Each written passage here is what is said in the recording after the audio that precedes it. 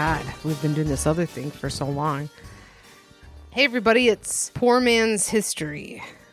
I'm your host, Jodie Arnold, here with Tyler Haas. Hi, Jodie. How's it hanging? It's hanging in there. So this is a growth of our current podcast. We started by telling true crime and weird history stories to each other as we got increasingly shit-faced. And then we started doing some real big boy work and sort of decided it wasn't the place for these sort of stories anymore. Investigative journalistic work, not right. Big boy work. Right. But we still want to do these sort of stories. Mm-hmm. So we decided to start a new podcast where we could do this stuff, have a good time, and it's separate from our other thing. Right. And if you remember, we used to start these episodes with a reading from Emily Post's Etiquette. Yeah. I would like to read you something. Please. The details of White House etiquette. Oh. When you are invited to the White House, you must arrive several minutes at least before the hour specified. No more unforgivable breach of etiquette can be made than not to be standing in the drawing room when the president makes his entry. The president, followed by his wife, enters at the hour set and makes a tour of the room, shaking hands with each guest. When your turn comes, you bow. If he talks to you, you address him as Mr. President. In a long conversation, it is proper to vary Mr. President with Sir, occasionally. You call the wife of the president Mrs. Washington and treat her as you would any formal hostess. You do not sit down as long as either the president or his wife remain standing. No guest, of course, ever leaves until the president has withdrawn from the room, but they then bid each other goodnight and leave promptly. Don't smoke unless you are invited to. Gentlemen always remove their hats as they reach the portico. Do not take a present unless you have cleared it with an aid. A small package taken from a briefcase or handbag will alarm the Secret Service men who are always present. Not only should you not take a present to the president unless it has been cleared with an aid, but you should not send anything to the White House without receiving permission from his secretary or one of his aides. You may have had a successful hunting trip and wish to send the president a brace of pheasants. The gift must be cleared with the proper authority, otherwise he will never see or taste it. Good rules to live by. Mm-hmm. Get your pheasants cleared through the proper channels. Don't backdoor a pheasant to the president. Don't just randomly, nobody's going to get to those in time. They're going to rot. I mean, I've gone hunting and found myself with a brace of pheasants, and I was like, this is presidential material. I don't know. I guess I'm just thinking about politics for some non-specific reason tonight. We're going to tell each other 2 stories tonight. Mm-hmm. We're each going to tell each other one. Who wants to start? I'll start. Okay. Let's get the laughs out. Although, right, because I have a not funny one. Well, maybe it is funny. I don't know. I can make a joke like you won't believe. It happened in 1988, so I think we can make it funny. Okay. Didn't you happen in 1988? That's right. Is that the story you're telling? I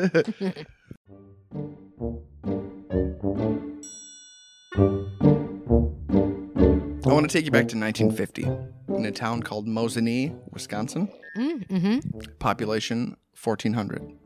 May 1st, 1950, the Wausau Daily Record Herald front page headline, Mosinee seized by the Reds. So the morning of May 1st, the Mayor Ralph Crowenwetter pulled out of bed by knocking at his door, people demanding he come down to the door. And when he went down, it was Russian soldiers. What? Arrested him and marched him to the town square at gunpoint.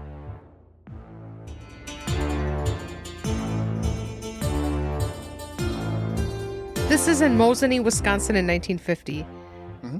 Mayor was marched to the town square by communists, along with the editor of the Mosinee Times. They were both arrested and interrogated, ultimately liquidated, the residents were told. What does that mean? Well, I will leave that to your imagination. That day, the residents of the city got a letter calling the day, quote, an object lesson in Americanism, and, quote, you are the person who is revealing to the world how it is to live under communists. Enclosed with the letter were ration permits for food and gasoline, an entry permit to the city, and a red star to be worn on a lapel to signify that, quote, you are willing to play along and will voluntarily subject yourself to a few harmless inconveniences.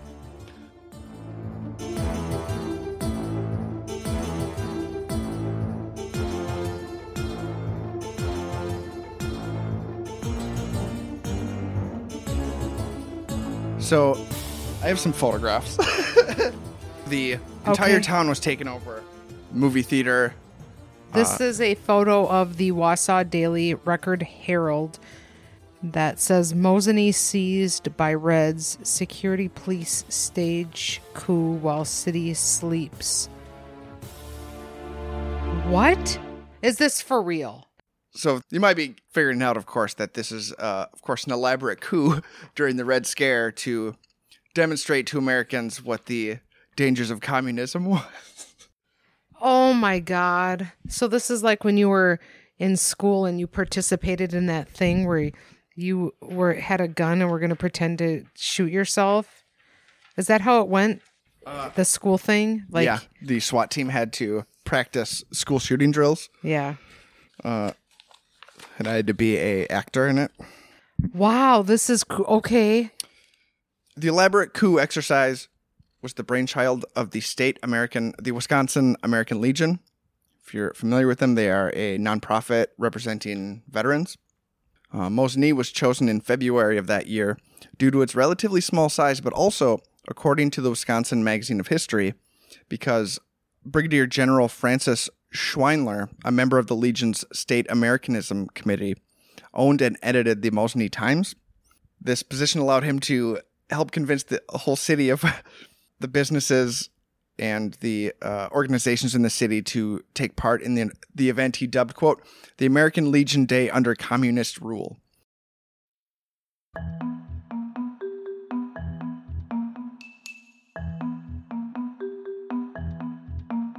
So for this day, they arrested the mayor and the editor of the paper. The paper was renamed to the Red Star newspaper. They showed propaganda films in the theater. They set up checkpoints, checked papers. They abolished religious institutions, created slave labor camps where people were marched to. The mock coup included speeches by real former communists in Mosinee City Park across from City Hall. Students at Mosinee High School filled the gym and were ordered to stand in rows and listen to communist doctrine. One photo showed the police chief being interrogated by Soviet police, one armed with a knife, the other with a club. Printer didn't do a great job here, but this is the editor of the newspaper being arrested. This is the movie theater and the Commissar Joseph Kornfender reading communist proclamation to a mass meeting that morning. So the business owners, the mayor, the heads of this town are in on this big elaborate ruse, but the people weren't. So they just woke up one morning and found out their town had been like red dawned. Oh my God.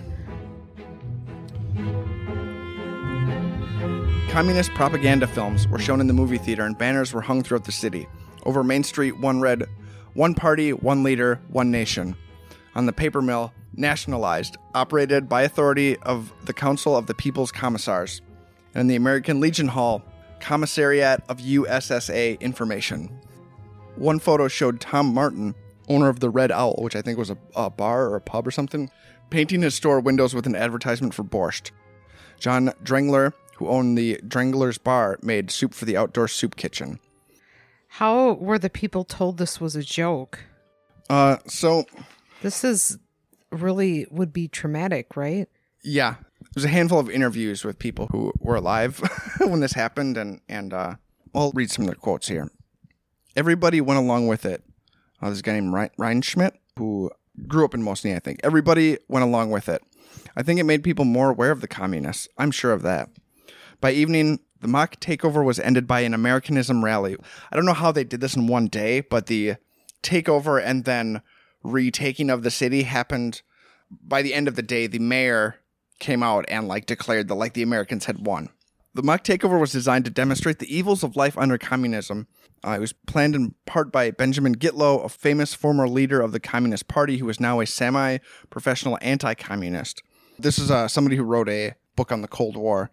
Quote, "Different people responded in a range of ways depending on their politics and the sophistication or otherwise of their worldview. 14 hours of the most smashing, dramatic demonstration of what communism really is. The Daily Worker, I think this was, I don't know if this was a real, like, People's Party paper or if it was part of this day. The Daily Worker reiterated that fake communism had been put on display. One letter to the editor of the Washington Post asked a valid question. Aren't we all pretty well convinced of what totalitarianism means in any form? The publisher of the Madison Capital Times warned of the growing outlines of dictatorship that are looming over on the right, financed by the forces of monopoly and corporate money. So, this is in 1950.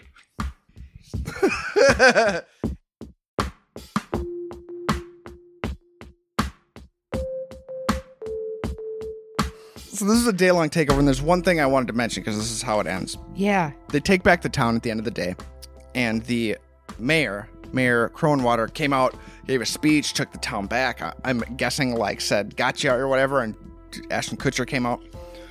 Hours later, Mayor Cronewater would suffer a cerebral hemorrhage, and he would die. They speculated it was probably because of all the excitement of the day. This fake communist takeover actually killed the mayor.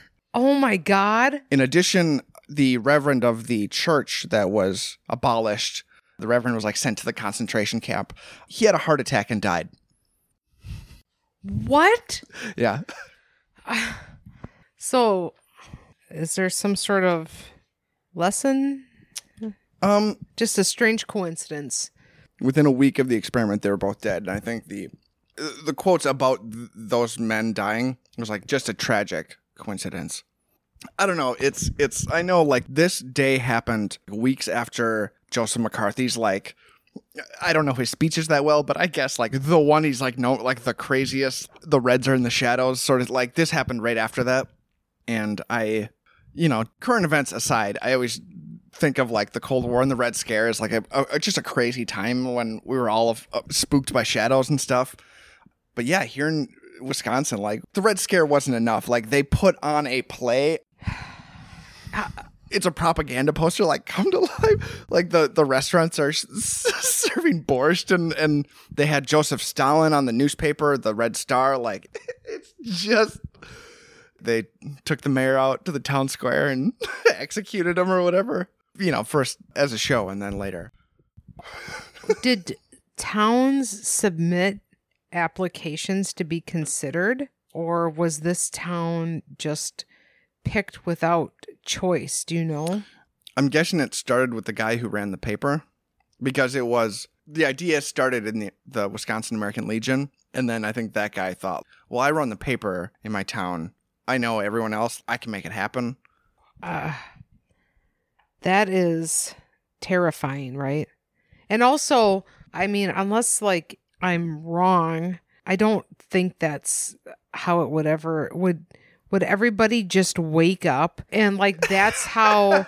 Yes, they seize control overnight. Yeah, like in just Mosinee, Wisconsin. I guess you maybe would think it's everywhere and you wouldn't have any opportunity to know it's not. They already switched the film reels over in the movie theater. I think that could give you some seriously traumatic experience, couldn't it? To wake up and to truly believe that this had happened at a time when there were people legitimately afraid of, just the idea was so scary, and then you wake up and that's your town. Wouldn't that really traumatize you then to be told, oh, that was just a joke? Yeah, when I was reading about it, I was trying to picture, like, the people who are in on it are, the dentist in town, and, a town of 1,400 people. Like, I don't know how good the acting is, like, it seems like it'd be very hammy and be a lot of winking and nudging. Comrade, comrade, get in line, comrade. Yeah. So did people, like, think people thought it was real though? All the interviews, nobody mentioned, like, oh, it was like a funny joke that they were doing. Like, that's the other thing, is I don't know what it felt like to live during the Cold War. Like, I don't know. I'm sure the threat felt very real then compared to when I'm talking about it now. Yeah. But not just the adults. They, like, fucked with the kids in school. There are people who don't have any gauge with which to measure what is real. Yeah. And then to be told, like, oh, that was just the thing we were doing. You don't understand it because you're 6, but everything's fine now. Like, what? I don't know what the A to B was. It didn't end with everyone pulling off their armbands and being like, gotcha. It had an arc where like Americans won at the end. It's like, well, why do you need that if you're trying to teach a lesson? Like, aren't you supposed to be like, see, kids? This is what could happen. Like, in your story, like, the occupation lasted less than a day. Yeah. I wonder if other places did something similar to this. Apparently, there's, like, a museum in Mosinee where you can, like, they still have, like, the Soviet flag there. At least when one of these articles was written. But I guess, I don't know. It didn't seem like it's super, like... It wasn't like a national project. It was some weird No, I guess it was covered nationally pretty extensively. In Mosinee, it seemed like Mosinee doesn't have a statue to this fun day or anything, but I think it is pretty well known, like, in national media because no one ever fucking did this before or after. But then, yeah, the mayor also actually died. Wow. As a result of the communist takeover. That is... I don't even know how to react to it. Like, it's... I imagine just everyone at the American Legion, like, with a chalkboard, spitballing ideas for like, Stalin's communism. And, yeah, let's do that. Rations, right? Send everybody rations. That'll be fun. Yeah. All the store owners inflated their prices, like, for this one day because that's communism. Yeah, sounds like they had fun with it, though. And they kept the memorabilia. That's cute. They had fun with it, though. Like, I do not think that's fun. Like, I think I'm mortified by this idea. There is something fundamentally terrifying to me personally. I think maybe to most people, to have your sense of reality, like, fucked with like that. Yeah. But also... Yeah, Wow. not having reality fucked with, but then if at any point during the day you thought that this was a ruse, you would probably have that feeling tampered down by the fact that you'd be like, wait, everyone would have to be in on it. So, no, it can't be. This has to be real.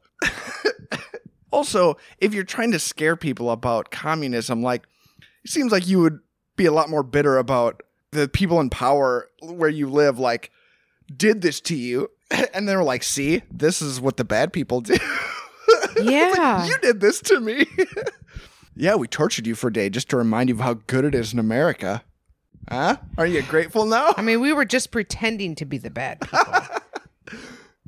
So there's a museum in Mosinee. There was at some point devoted to... There's at least a museum in which some of the items from this day, if the museum is still open, are available for public viewing. Yeah, someone mentioned a history museum in Mosinee that had some items of it. Yeah. Let's see here. One of the articles mentioned that recently we learned that a rare book dealer was selling a collection of more than 40 original press photographs of the mock takeover.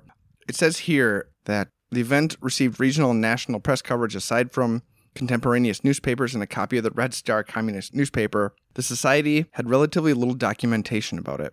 Thanks to Vernon Karstensen Endowment Fund, the society was able to purchase this photo collection for the archives.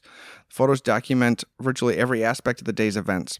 Because they are press photographs, they also include captions to describe the persons and actions being shown, which is very useful for research purposes. This collection will be of great value to researchers interested in the Cold War period of Wisconsin and the way our state's citizens responded to the controversies and tensions of that time. It didn't print very well, but that's the editor. There's another picture of the mayor being arrested, and it looks so...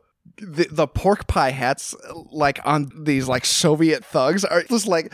It looks really funny. This guy's got, like, a pipe hanging out of his mouth, like, hey, guys.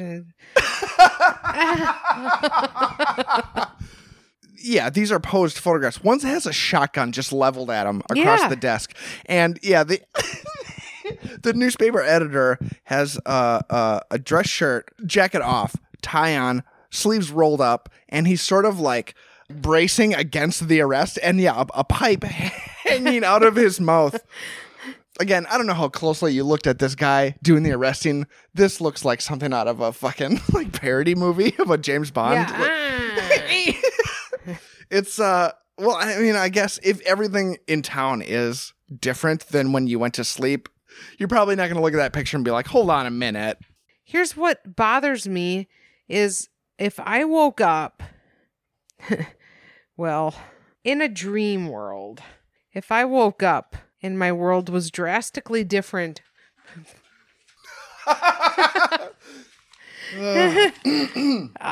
Go on. Regale me with this word picture, this imagination scape you're describing.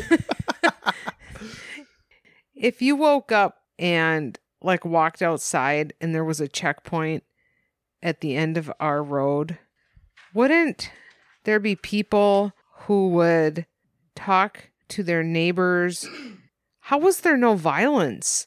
Why did everybody just bend over? Like, wouldn't somebody be like, guys, Seems like this could have gone sideways really yeah. easily. Yeah. I wouldn't just be like, oh, okay, I guess that's how it is now. I mean, I think I would be like, we need to kill some people, right? Like, we got to get out of this. Yeah, there's things beakers, I don't know how much to fill up. Like, the Cold War feels like a time when there was an invisible enemy in a way that, like, there's xenophobia now, but there's also the internet.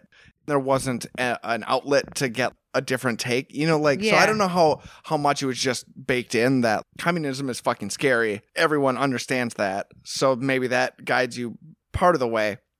The other part is, if you're a deep thinker, you're probably afraid of America under the Red Scare, like what people do to communist sympathizers. So if you wake up and your town is run by a bunch of like theater actors, the last thing you want to say is probably like, I think everybody in town is faking this communist bullshit because they want to scare us. You probably can't say that either if you actually think it. Yeah. I feel like I gotta let it go. There's just a lingering, horrible feeling I have about this, and I just have to step.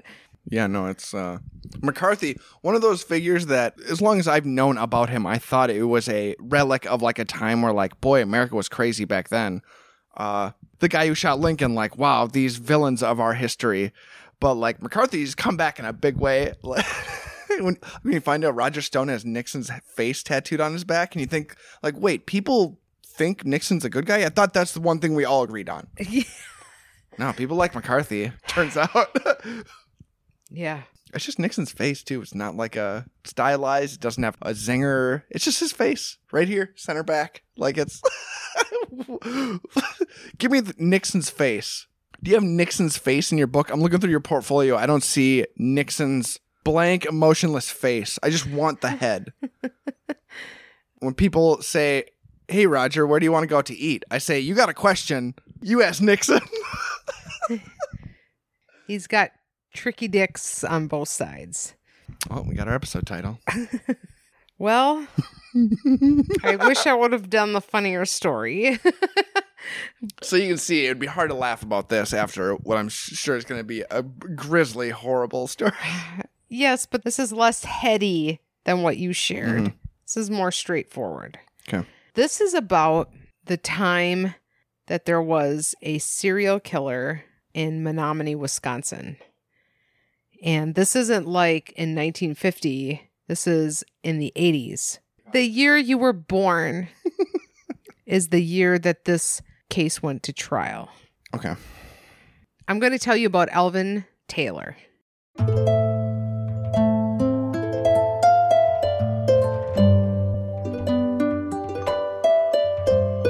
So in 1988, a Dunn County jury found Alvin Taylor not guilty by reason of mental defect or disease of the March 26, 1987 gunshot murder of Timothy Hayden, who was a UW Stout maintenance worker from Menomonie.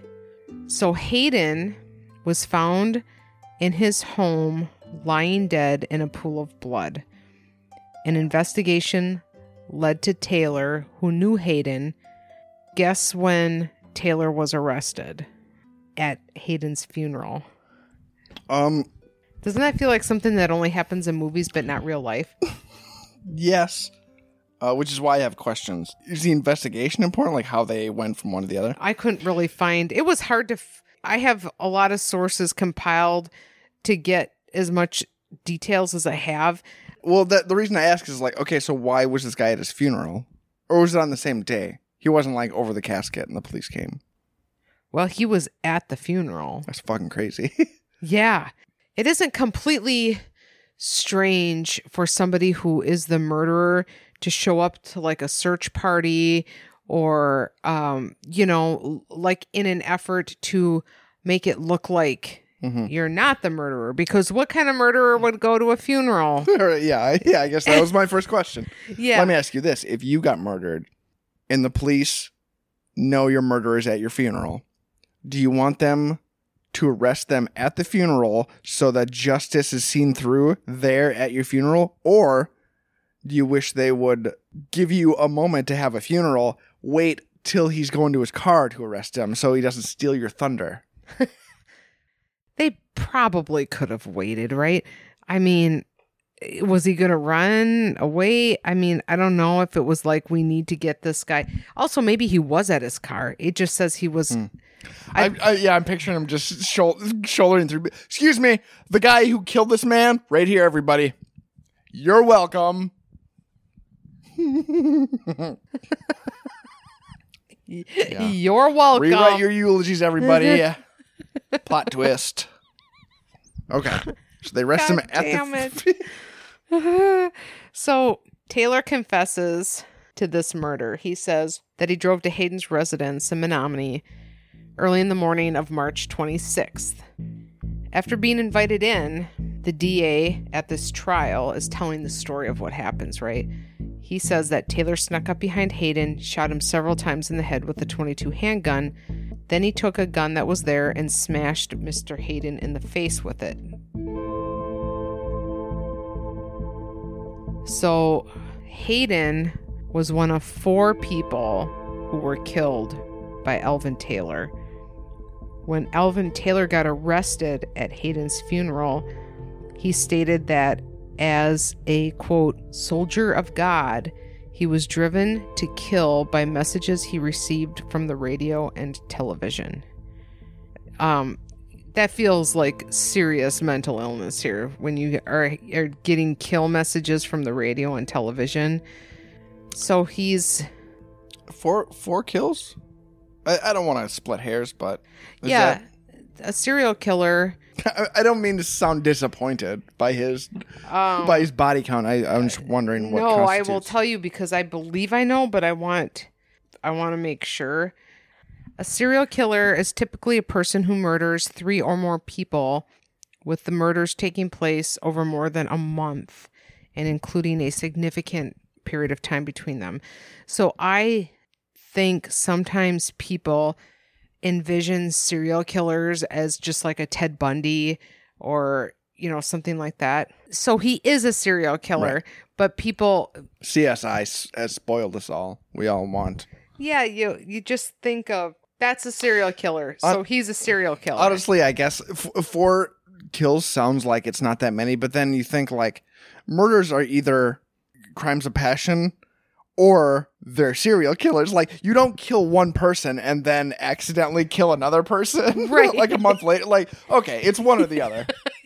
Yes. He's an angry guy. He's killed 4 people. What's the big deal? Yeah. So when he gets interrogated by the Menomonie police, God. I can't imagine the Menomonie Police Department in the 1980s dealing with a serial killer. It must have been fucking... Does anybody's, dad, Somebody made their career by being like, he's at the funeral. Like, they must have flown in there so fast, They were probably terrified. We need to just get him as soon as we... Get the gun out of the locker, everybody. We're gonna go make an arrest.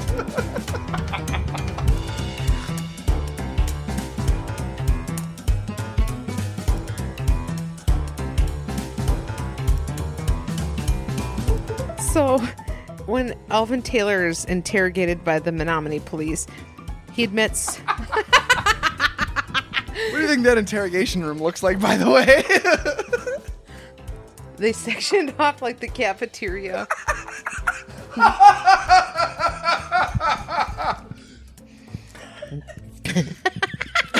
Can we get some cardboard under this one leg? The table's wobbling when I pound on it.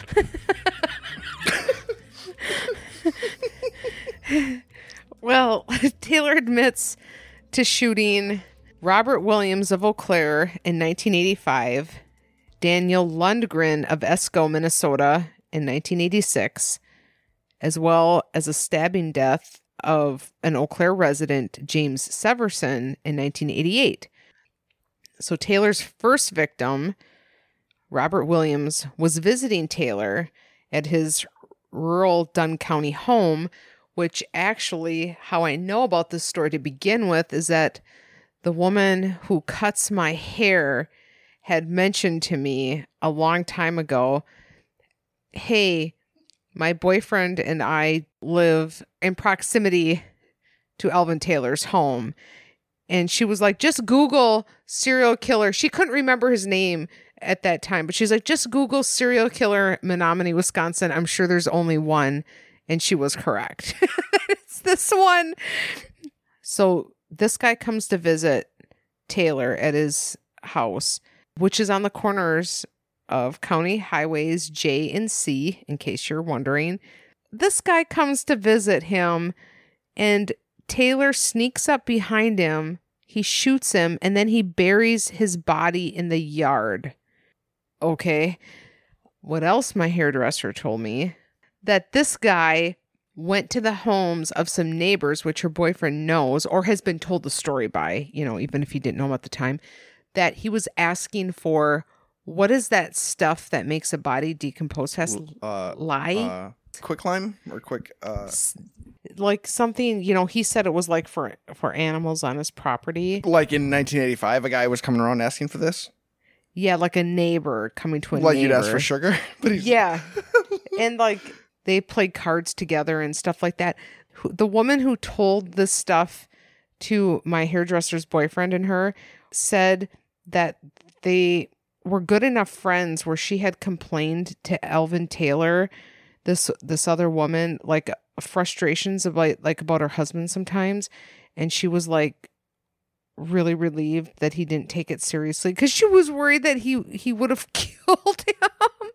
So anyway, so he buries him in the yard. So through a daisy chain of people, somebody who like played cards with. Yeah. Okay.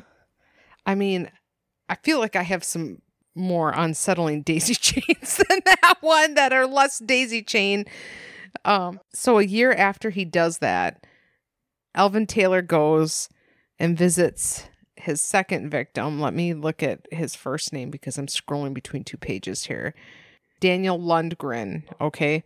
That's the guy from Esco, Minnesota.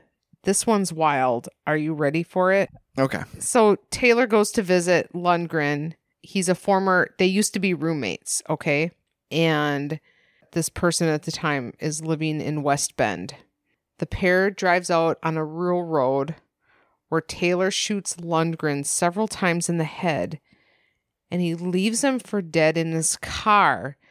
Lundgren, however, regains consciousness, drives down the road, and crashes into a ditch. His death is ruled an accident until his body was later exhumed and the bullet holes in his head were discovered. When this confession happens.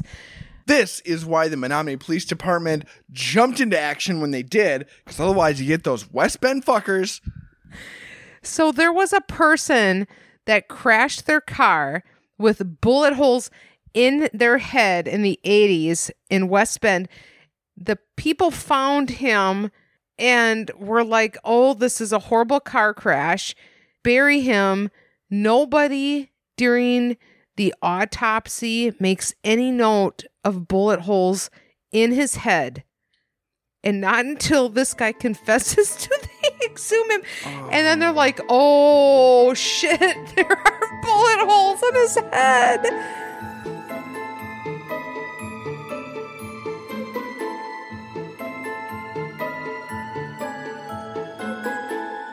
Like, who in the hell wanted to get murdered in the 80s? That's a... Yeah. That's where that guy found the strength to regain consciousness and like, I have to make it to a hospital. I'm the only one who's going to be able to solve this one. Oh my God. I'm sure it was some I mean, sort I of... guess if you respond to like a car crash and there's a mangled body in the car, you don't think like, hold on, guys. Let's check for foreign bodies inside the skull. Yeah, do they not like...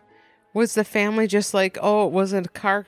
Wouldn't the coroner or somebody... Wouldn't there be somebody who would see this person's head? If you were shot in the head in a car 3 times, there has got to be some sizable holes in there. I've been told that 22 bullets are a preferred choice by hitmen because at point blank, it will go through your skull, but it won't come out the other side, so it ricochets around your skull. Hypothetically.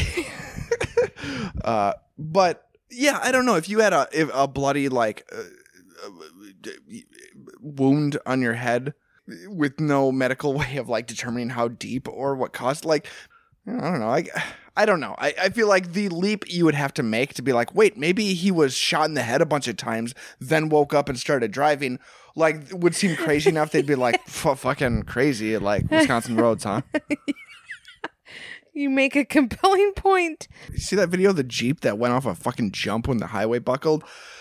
Wisconsin roads will kill you in any number of fascinating ways. It's not Highway 29. Like some really hot day last year in the middle of summer, the fucking highway buckled like that. And somebody, I guess, was on a bridge. It must have buckled and they knew what was going to happen. So they were standing there filming. A Jeep hits it on the highway and it just fucking goes soaring. Did they land?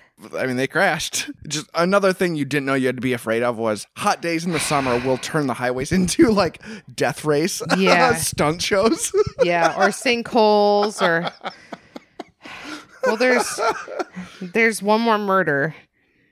Yes. So in 1988, there was a foul odor that led Eau Claire police to a blood-drenched apartment where they found Severson with a knife blade broken off, stuck in his neck, as well as multiple stab wounds on his body inflicted with a butcher knife. Where was this? That was in Eau Claire. This is in Eau Claire. So Taylor admits to murdering that person as well, someone with whom he was acquainted. Hold on. I need a timeline clarification. Yeah. You said he was arrested at the first guy's funeral? Hold on. He kills Robert Williams in 1985. He kills Daniel Lundgren in 1986. That's the one with the holes in the head. Mm-hmm.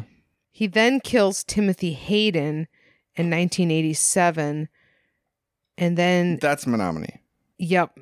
He then killed Eau Claire resident James Severson in 1988. Of those 4 murders, it was only the Menomonie police who figured out that he was the person responsible for one murder, the one of Timothy Hayden. When they arrested him, he then confessed to these other murders, some that happened before and one that happened after. Okay, but they arrested him at the funeral. But he killed another guy after that, like the year later? Whew. Boy, now that's an interesting question. I don't know how to answer that. Unless they arrested him, I don't know how to answer that. Yeah, it might be. Okay, as long as it could be a typo or something. Sure. I just want to make sure I'm not completely off the page. Yeah. Okay, yeah. Now I get why you're so confused. Hot dog. Because well, I mean, in 1988, a foul odor, it says in 1988 they found him. I don't know when he was exactly murdered, but that is problematic. I think when we started Cool and Unusual Punishment, in those early episodes, I was already trying to pretty upfrontly try to lay the seeds for like some runners. In our podcast, some running gags in our podcast. And I'd like to do that again by suggesting we come up with a scale of craziness of story And right now we'll just put hot dog in the middle, and we'll put other ones above and below it, and we'll figure out if this is like, boy, this is a real hot dog. This is a hot dogger. When I read through this all and put it all together, it never occurred to me how strange that particular detail was. But anyway, let's just go on from there. Let's not get hung up on this. Let's consider that the Menomonie police were investigating and they crossed too many lines. Their police chief asked them to turn in their badge and their gun, but they couldn't let it go. So after he killed the fourth guy, that's the funeral they went to. And they just showed up in funeral attire and dragged him away. Took him to an interrogation room that was like an alley between two buildings, like Jack Bauer would do. There you go. So when he went to trial, he was found not guilty by mental disease or defect to the murders, as well as an attempted murder. What was the name of the guy who crashed his car? Oh, there you go. Because he, were they like he was confessing to other murders, and he Lundgren. was like, and he's like, you remember Lundgren? And they pulled up the file, and they're like, yeah, car crash in the middle of the night, and he's like, and they're like, son of a bitch, dig him up. I suppose that's what it means, though. Let me tell you, Taylor, if I find bullets in this guy's fucking head, I'm gonna be so goddamn mad. So he shot that guy, but then he crashed his car. I don't know. I don't want to get hung up on that. Attempted murder. Yeah. That's a pretty by the books ruling. Like, well, he did drive away and then crash his own car. Yeah. As a result of those gunshots. But so state law allows Taylor, which this is an interesting note. Okay. So this guy gets found not guilty. State law says that Taylor, who has been serving a mental commitment for 25 years in Mendota, that he can petition for his conditional release every 6 months. So since 2010, that's kind of what Alvin Taylor's life has been, is petitioning constantly to get released. Here's just some snippets of a couple of times when this happens. So in 2013, in Menomonie, it took jury members only about an hour to decide not to release, at that time, 65-year-old Alvin Taylor. That's in 2013. He's 65. From a state mental hospital. Taylor's attorney told the court his client is no longer taking medication, hasn't had a violent outburst at Mendota in the last 25 years. He had killed 4 people in the Chippewa Valley in the 1980s. In his closing arguments, District Attorney James Peterson had called Taylor a very dangerous man, urging the jurors to recommit him. They agreed at the hearing. So he doesn't get out. I don't know what this guy's appeals looks like, but I know I've seen videos of Charles Manson, who I think went through a similar process where like he has the time to prepare, and from what I understand, like goes into the courtroom like with a plan, but like can't. It's like so quickly devolves into like, holy shit, get this guy back to prison. Yeah. The last time this happened was just in March of this year. The constitutional rights of convicted serial killer Alvin Taylor have not been violated by his continued commitment at the Mendota Mental Health Institute in Madison.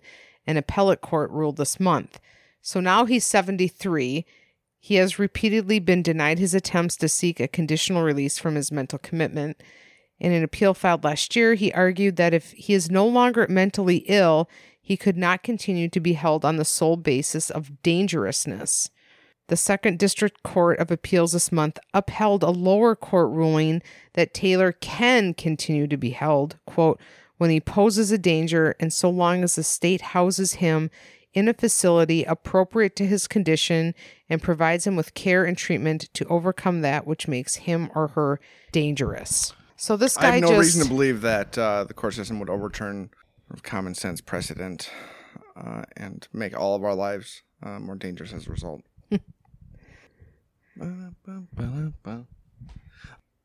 All right. So this is our first episode.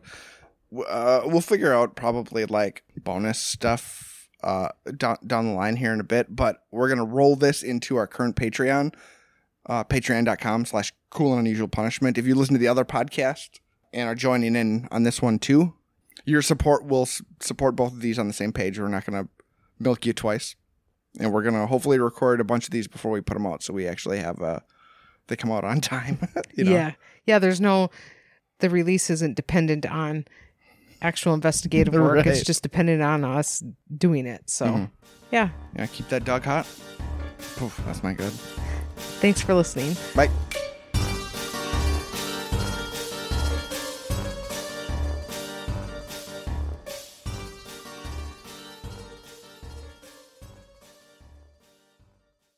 Rewrite your eulogies, everybody. Plot twist.